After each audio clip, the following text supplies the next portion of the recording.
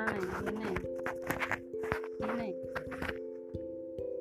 জন্মদিনে কি আর দেব উপহার,